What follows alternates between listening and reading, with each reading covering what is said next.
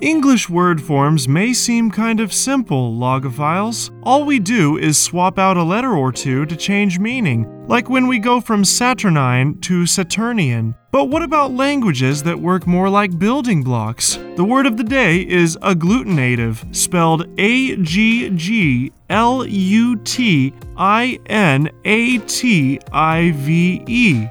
Agglutinative is an adjective that means pertaining to or noting a language characterized by combining morphemes without fusion or morphophonemic change. In case that definition is a little dense, let's break it down a bit. A morpheme is a basic word, prefix, or suffix with a specific meaning, and in agglutinative languages, morphemes are combined into larger words without changing in sound or spelling. This is in contrast to English, in which many prefixes and suffixes do not have specific meanings, often change in appearance when combined, and cannot stand on their own.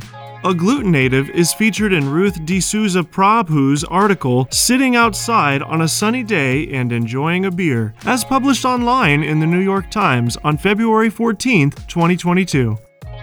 Cornelia Gerhardt, an English linguist at Saarland University in Germany and one of the founders of culinary linguistics, a field concerned with the ties between language and food, believes that English is a language that does not like to pack too much information into one word. English is analytical, using a series of words to explain an idea, Dr. Gerhardt said, unlike agglutinative languages, where suffixes and prefixes are added to a root word to create new words.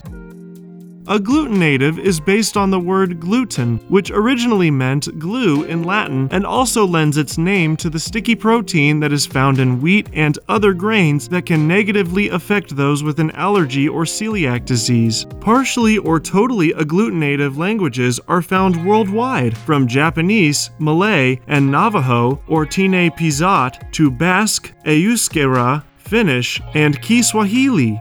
Let your word studying take you all over the world with Word of the Day at dictionary.com. Click on the link to tell us what you think.